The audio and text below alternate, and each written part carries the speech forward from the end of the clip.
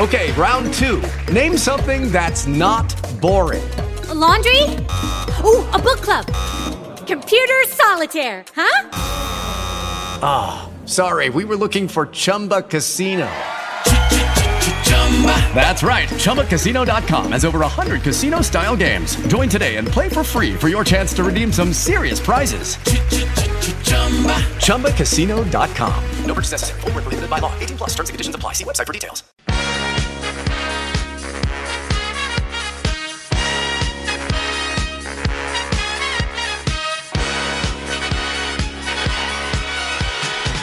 .36 on the morning show. Welcome back in. Let's say good morning to Secretary of State John Merrill. How are you?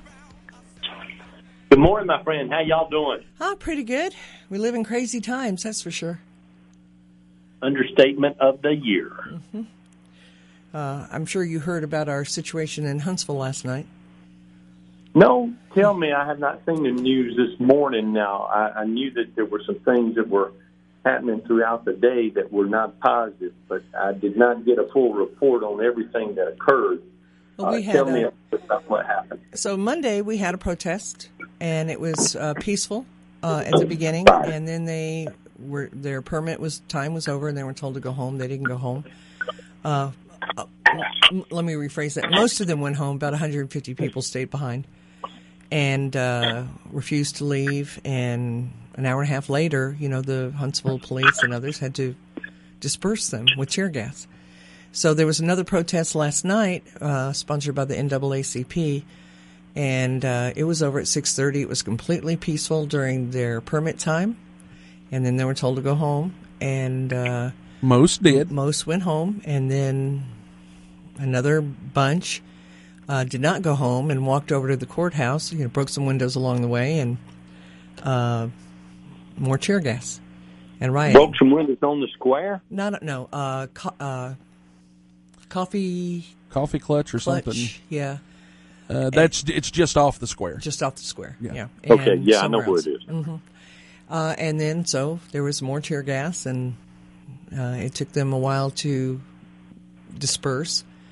So our interpretation of this is don't give them any more permits, because the peaceful protest part is working out good. It's the ones that are staying over. And then and this is going on all over the country, where they're delivering bricks to different protest sites, and they did that last night in Huntsville. That happened in Huntsville. So the police are going to have a press conference later today, but between that and having everybody kneel, which is to renounce what's up with that? Well, this started over the weekend, and because I saw the deal about Mayor Battle, and somebody said, "Look, will you kneel with us?" And he said, "Look, when they asked me that, I just thought they were saying, will you show solidarity, that we need to have a good attitude about what's going on and have a peaceful event." And so that's why I did what I did. I mean, he was being isn't that played. what he said? Yeah, that's what he said, but he was being played because it was happening all over the country. And so what they're doing is they're asking police and elected leaders to kneel in front of them, but then they're laughing at them, saying, look at this. In fact, Corey, can you pull up that can you pull up those two clips that we played earlier? I want you to hear something. So now it's an ongoing thing that white people now have to kneel and renounce their white privilege. And they're going up to people and making them kneel. And I mean, this is ridiculous. I mean, it's gotten to the... I don't know. They're probably not familiar with the story of the three Hebrew boys, Shadrach, Meshach, and Abednego. Oh. Because there's a story in the Bible about them supposed to honor the God of the time for them, but they honored the Lord God Almighty. And so they were thrown into the fiery furnace, which the Lord rescued them from. They're probably not familiar with the story of Daniel either, who was thrown in the lion's den because he refused to kneel and honor that God of that time. And let me tell you something. Daniel came back with this, and this is what needs to be understood. He said, the God that I serve will deliver me from this. But even if he doesn't, I know that he's greater than the God that they're serving. And he shut the jaws of those lions, and he was delivered from the pit. And we're going to be delivered from this too, but we can't forget what our central focus is. Yeah. I want you to listen to, this was in Maryland. There were hundreds of white people there, and they were all kneeling and with their hands up, and they were taking a pledge. Go ahead, Corey. About racism, anti-blackness, or violence. All right, so I'm not going to play the whole thing, but I just wanted you to hear that they were repeating and they were renouncing their white privilege. And then this girl, I mean, it's a cult now. And then this girl was approached by a Black Lives Matter guy, just walking down the street, and told she had to kneel. Go ahead. I work for Black Lives Matter. I'm sorry that I scared you. Okay. But since I work for that company, my CEO has told me to come out today and to bring you on your knees because you have white privilege. So if they see that a white person is getting on their knees, that shows solidarity for the situation. And could you just please apologize for your white privilege? Just apologize? I am. I'm trying to think of the right words. She's now on her knees. She's now on her knees, and she's saying, well, what do you want me to say? Go ahead, Corey. This country. I'm incredibly sorry. Yeah, that was it. She was saying, I'm incredibly sorry, but she didn't know what to say. And, yeah, she was scared to death. Now, that is so crazy. I mean, I tell you what it reminds me of. It reminds me of those depictions that we saw in When Hell Was in Session and the movie about Senator McCain's life. Of course, When Hell Was in Session was about Senator Denton's life and their time in Vietnam when they were POWs and what they required them to do in order to renounce their Americanism and their exceptionalism being citizens of the United States. I mean, it would never cross my mind to have somebody of a different color kneel in front of me. I mean, most people, the majority of people in this country are good people, and they would never, ever think about telling somebody of a different race that they had to kneel in front of them and take a pledge. I mean, this has gotten out of hand. Let me tell you something. They're not going to try that in Jones Valley, okay? They're not going to try that in Marshall County. They're not going to try that if they start moving down to DeKalb and they go over to Scottsboro, they go up to Henniger. Let them try that up there, and let's see what happens. It's a crazy time, that's for sure. And the looting and the rioting and the people, everybody that was arrested, the 600-something people who were arrested in New York City for looting and rioting, they were let out the next morning because of the no bail law. Good Lord. So they just go out and do it again. But thank you for being with us. Sorry we got off on this, but it's been very disconcerting. Right. But we did want to talk about, and we'll talk again, I'm sure, soon about this, but what is the deadline to get your absentee ballot? The deadline to make an application for your absentee ballot is July the 9th. The 9th, okay. We're a little bit over 30-some-odd days to have an opportunity to get that. And, of course, it's real easy. Tony, all you got to do is go to our website and download it at alabamavotes.gov, or they can call, in Madison County, they can call Deborah Kaiser at the circuit clerk's office, and she'll mail them one. They can call our office at 334-242-7200, and we'll mail them one.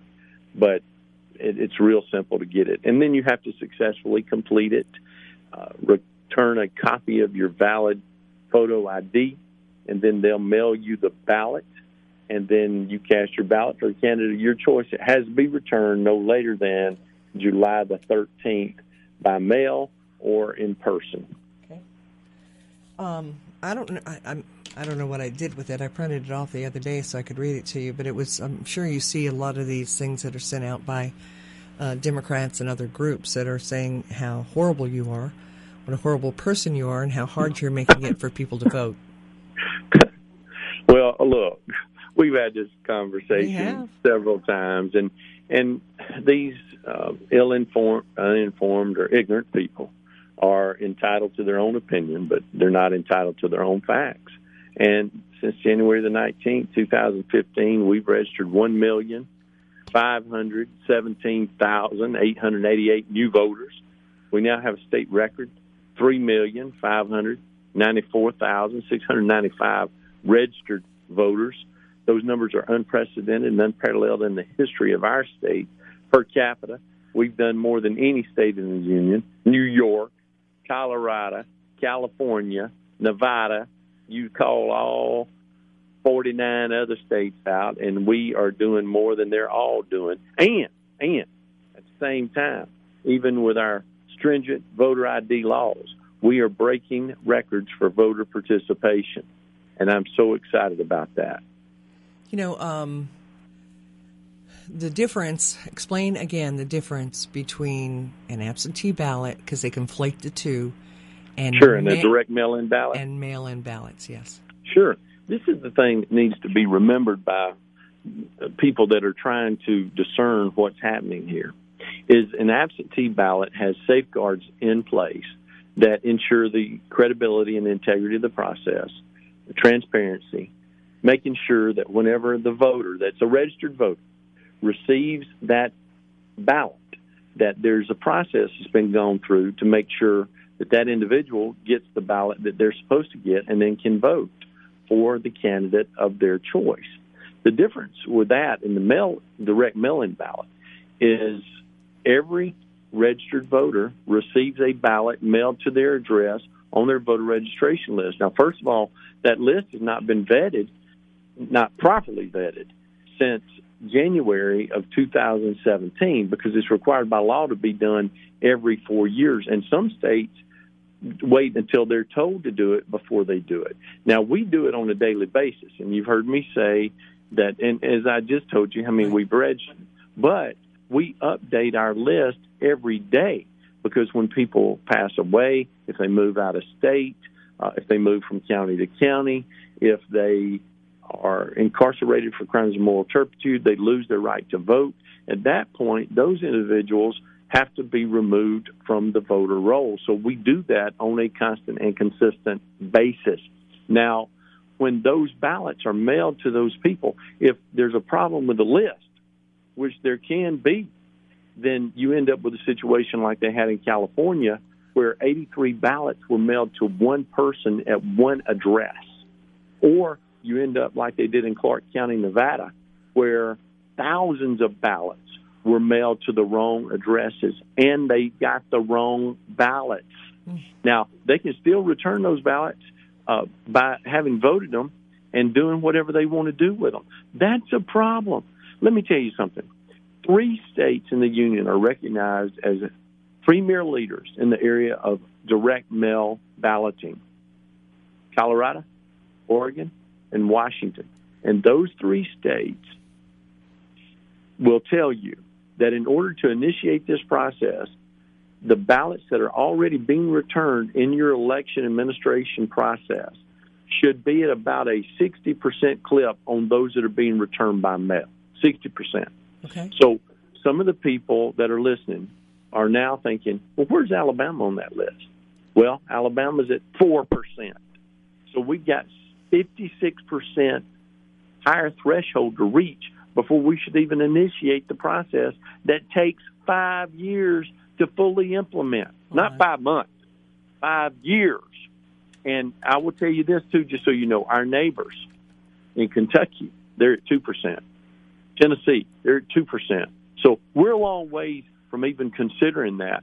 And because of the things that are in place that don't even allow us to be able to have a proper administration of the effort, it's not even a conversation we should be having.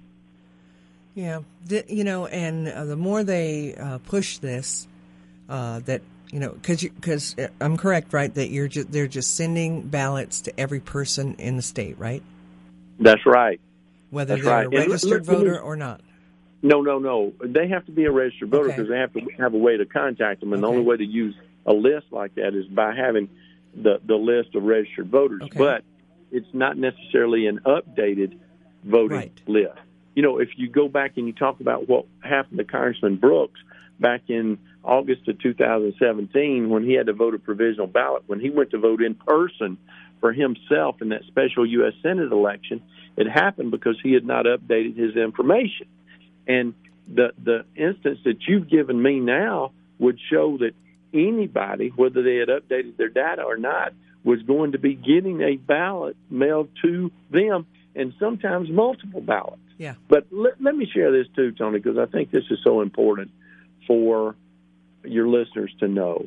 People ask me from time to time, John, how much does it cost to run an election? Well, the proper administration of the three segments of an election, the primary, the runoff, and the general, is a total of $16.5 million. It's about $5.5 million per segment, okay? Now, do you know how much it costs to run a direct mail balloting effort for one segment? How much? $18,811,000 for one segment. So you're talking about the difference between $60 million for a direct mail-in balloting effort and $16 million for the regular administration of the election that we're currently coordinating. That's a difference of $44 million. And let me tell you something. Even a liberal Democrat can find a way to waste $44 million more effectively than that. Tell you what, and I mean, the fraud, like you say, mailed to every registered voter. They may not live there anymore. That's right. They may be dead. They may have, they may be in prison. Who knows what has happened to that person? That's right. And anybody. And then you add the ballot harvesting on top of it. Explain that. And it's a major problem because with the ballot harvesting, what you see, especially in direct mail efforts, is you see people that are collecting ballots either through contrition or through volition or because they're being compensated for it, and they take those ballots in a group of them. They actually will mark the ballots in some instances, and then they take them and return them to a central polling site. Now, in Alabama, with your absentee ballot, you can't even turn in your husband's ballot or your wife's ballot or your children's ballot. The only way you can turn in a ballot is by you doing it in person through the absentee process or through the U.S. mail or another mailing service. And that's because we passed a law last year that allows another service to be used, FedEx, UPS, DSL, whatever it happens to be. Well, I know that, so July 9th is, you better do it before July 9th because, you got to ask for a ballot, right? That's right. And That's then, right. And then you got to get it and mail it, and then get the ballot and mail it back. So people better get on this right away. We have the link on our website, by the way, so that people can go there as well. But again, thank you so much for being with us. And I know we're going to talk to you before the deadline again. But man, guys, y'all are not so nice to reach out. I always enjoy being on the air with you. Let me know how I can be helpful to you and your listeners anytime. Thank you. They can always reach me on my cell at 334-328-2787 or at the office. Yeah, very few people give out their cell numbers on the air. Well, very few people give me the amount of time y'all give me to try to help your listeners, and I'm honored to do so. I bet you get some nasty phone calls, don't you? You have no idea. Yeah. Well, yeah. But you're doing the right thing, and always have. Thank you, guys. Thank you. Talk to you soon. Bye. Secretary of State John Merrill. A good fella. Who is a great guy, yeah. Mm-hmm. It'd be interesting to see if he runs for governor. Yeah, it would. So just saying. All right, we got a lot to do. We'll be right back. WBHP. With the Lucky Land Slots, you can get lucky just about anywhere. This is your captain speaking. We've got clear runway and the weather's fine, but we're just going to circle up here a while and get lucky. No, nothing like that. It's just these cash prizes add up quick. So I suggest you sit back, keep your tray table upright, and start getting lucky.